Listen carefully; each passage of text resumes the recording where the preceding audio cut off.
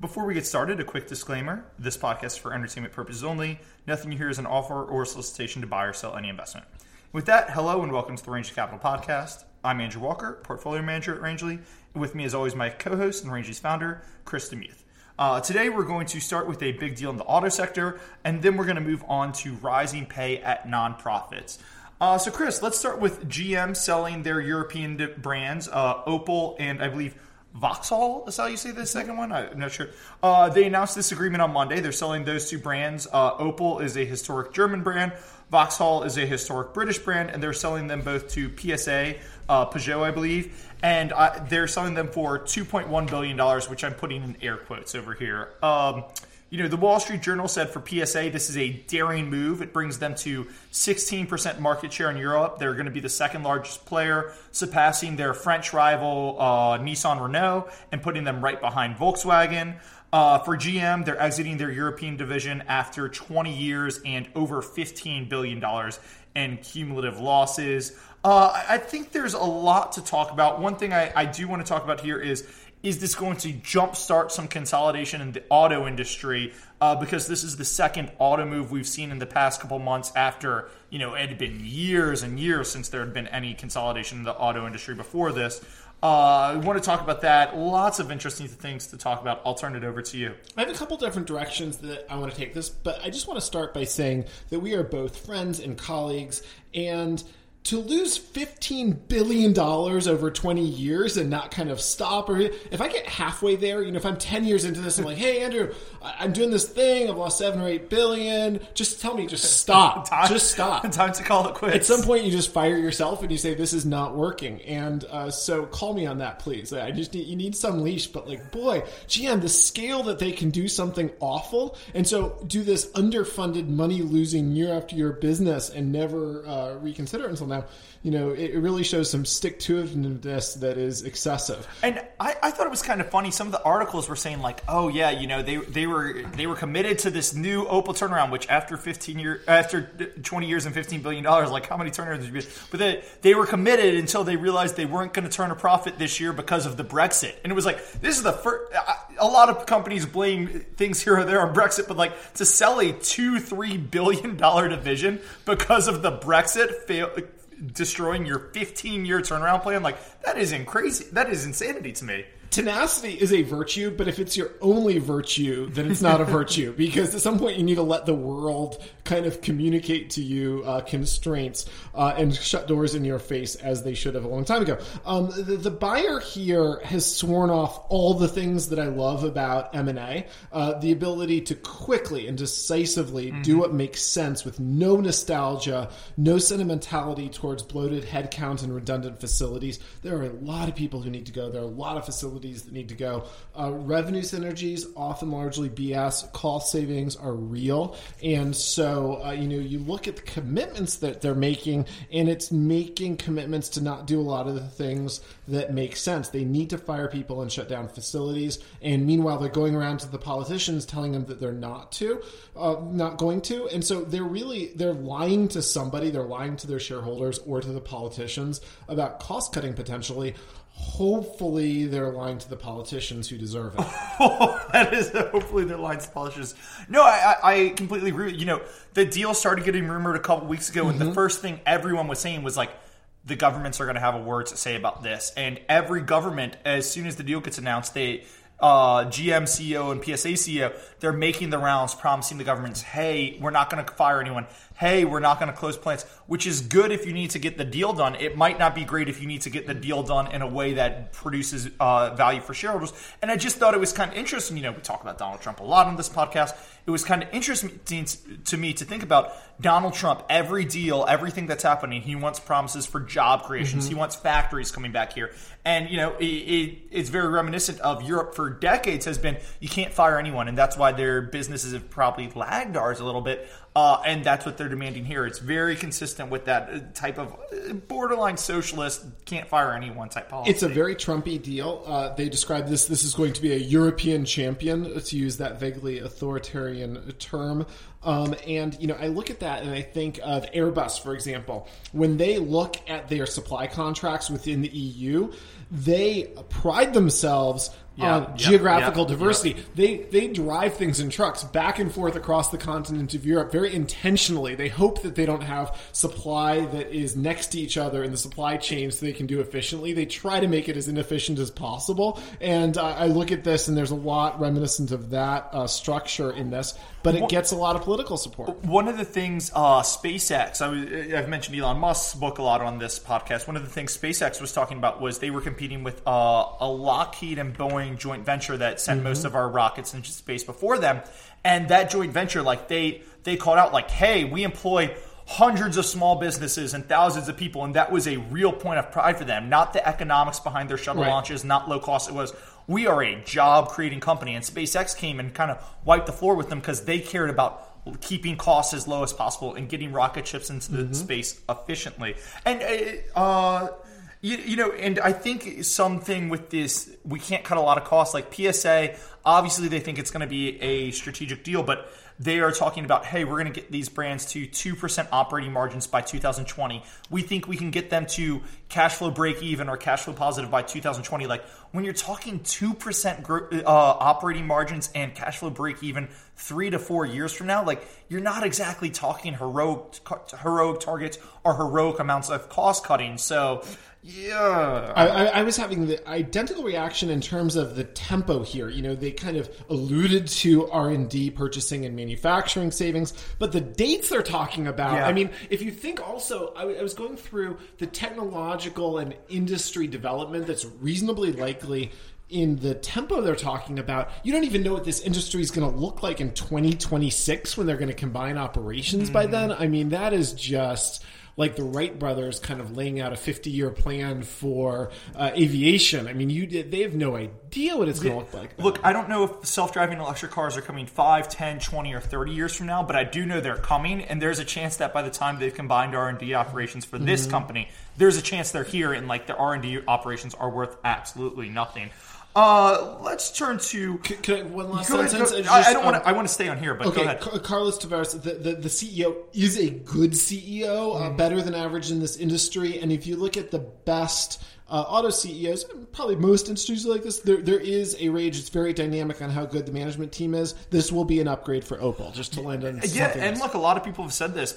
PSA needed a bailout 4 years ago from the French government. They brought this guy in. PSA is, I don't know if thriving is the right word, but they're doing very well. Their stock's up 4 times since he took over. So I think you're absolutely right there.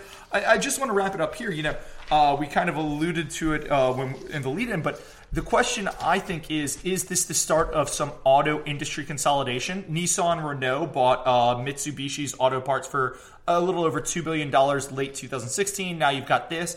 Is this the start of bigger deals? I think Fiat Chrysler has been a very openly willing seller for the past couple years. They approached GM about a deal in 2015 or 2016.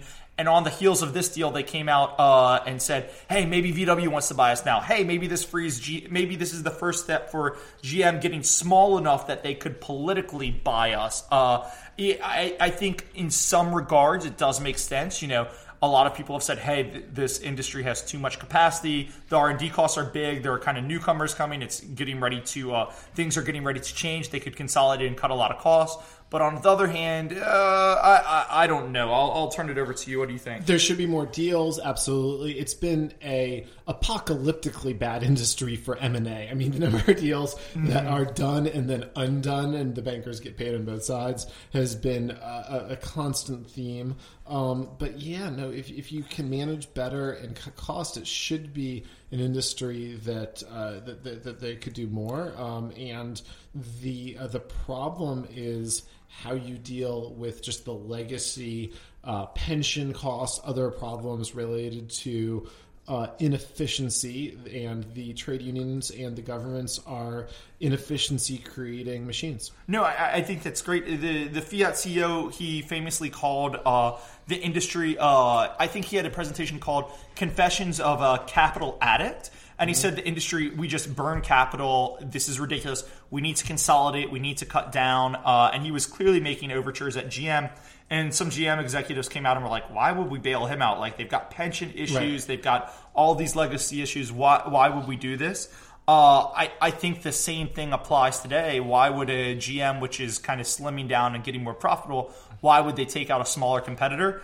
And if they did, like, if GM and Fiat, which owns Chrysler, combined, like, they probably need to shut down dealerships. They probably need to shut down plants. They might even need to shut down a brand. Would Donald Trump allow that deal to go through? I don't think he'd be very happy to see these guys combining and closing one plant or costing one job. So I think it's interesting politically if that could happen. You compare it to the airline industry a little bit, where the best solution for terminal legacy issues is bankruptcy. Wash it through bankruptcy. There's not a better way to do than that. But also you have JetBlue, you have Southwest, you have these kind of innovative new startups. You don't really have that in the auto other than the electric companies. Yeah. And I think that is going to be the solution. I think that we are at the 1 yard line for the end of human-driven internal combustion engine machines. It'll be one of the great step forwards in terms of the environment and safety, and they're fast.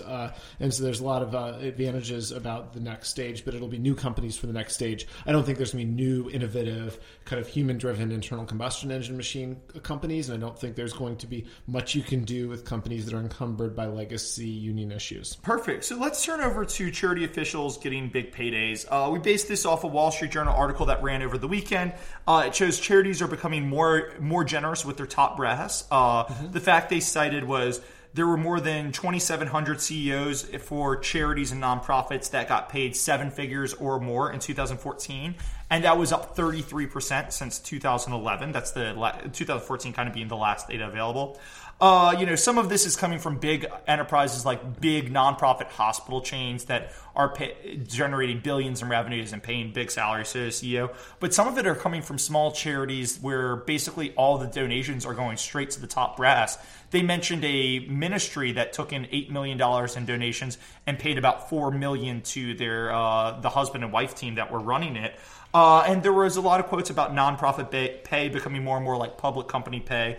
Complex bonus systems, deferred comp arrangements, big paychecks. And a lot of people are kind of pushing back on this, saying, hey, we give charities huge tax breaks, over $100 billion annually in federal tax breaks alone. Why should you kind of get this big payday? Is this just kind of a loop to get around IRS loopholes and stuff? So I'll turn it over to you for first thoughts. I think this is deeply problematic and inherently corrupt.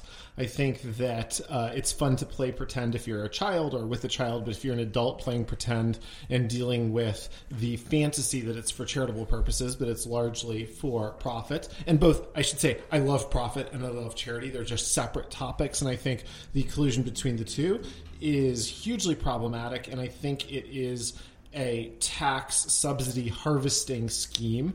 One solution would be to remove the tax deductibility for all nonprofit overhead. And another, and I think that this has a lot of scope to be accused of being kind of unsophisticated, but as a knuckle-dragging troglodyte, I would say that private organizations should be free. First of all, absolutely overpay management all you want. It's none of my business. But the taxpayer should have nothing to do with that. Yeah. And then secondly, the tax deductibility, I think, should go away for causes that are economically regressive, that benefit groups that are richer than the average taxpayer. I have family members. I am culturally pretty lowbrow. I have a lot of family members who love art, who love, for example, the opera. I think opera fans should be able to pay for the finest sets and costumes. But why does the taxpayer have anything to do with that? So if you want to effectively, with real metrics, benefit the least and the lost, I say I understand why that is a substitute for public charity. So the idea why that could have a tax benefit, I on the margin accept, but I would exclude anything that is regressive and anything that's overhead. So I love all the things you're talking about, and I think we might have bit off a little more than we can chew for a 6-minute segment. But I guess the thing I was kind of drawing the line at was, look, put aside nonprofit hospital systems, which are they're $8 billion revenue things. Put aside the questionability of if they should be publicly traded for-profit enterprises or if they should get this tax break for being a nonprofit. Let's ignore that. But for me, the difference was kind of, look, paying a nonprofit hospital CEO tens of millions of dollars when his peers at for-profit hospitals get paid that. I can actually see that because, hey, it's a competitive marketplace for hospital CEOs. They're a revenue-driven organization. I kind of don't mind paying revenue driven. It's more a competitive business, right?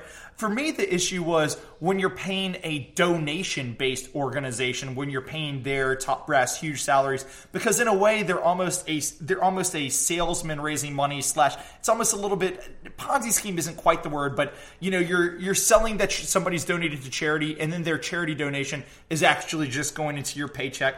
That was really where the line kind of hit me. I don't know what you think about that. I think that things that are honest and measurable and trying to be extremist in favor of honesty and being measurable, I think is important. Just an analogy, and I happened to notice this out of the corner of my eye recently. If you look at the for-profit job, I think a lot of people would say, oh, you think it's better? I'm not saying that at all. I think that the job of maximizing shareholder value can be judged net and is measurable. You look at the new CSX CEO, Hunter Harrison. Is he worth millions of dollars per year? I would look at the capital market. They seem to think he's worth many billions of dollars, rightly or wrongly. Let me just... So CSX, big railroad, an activist came with a very well-respected railroad executive, said, hey, make him CEO, and the stock market value of the company went up about $10 billion on the news, and the company was pushing back, hey, we don't want to pay this guy $300 million, and what you're saying is $300 million. He created $10 billion of value. Just the thought of him running this railroad, $300 million is an okay comp for him. Thank you for clarifying. If you're a schmuck shareholder, you own a share, just judge it net. If you say, is he somehow intrinsically, in absolute terms, worth that? Is he working 1,000 times harder than I? Get that out of your mind. Just judge it net. You're better off. You're enriched by this. In terms of the not-for-profit sector, I think it's so hard. And I would say just one little point here on something I'm deeply skeptical of. When somebody says, I'm a do-gooder, I'm not in this for the money, and they're not willing to do anything that is sacrificial, I think that that's something that's worthy of a lot of skepticism. Just quickly, Leonardo DiCaprio is a big he's environmentalist themed. He likes to be thought of as an environmentalist. He has flown in his eyebrow groomer, who comes in, sometimes uses his private jet to groom his eyebrows. He flies, again, private jet, like Al Gore, to go to global warming conferences. They say they're do-gooders. It's questionable. Okay, perfect. Well, we are way over time. Sorry. That's all the time we have for today. Before we hit our disclosures, just a quick reminder. If you like this podcast, please be sure to follow and rate us on iTunes, Stitcher, or Audio Boom.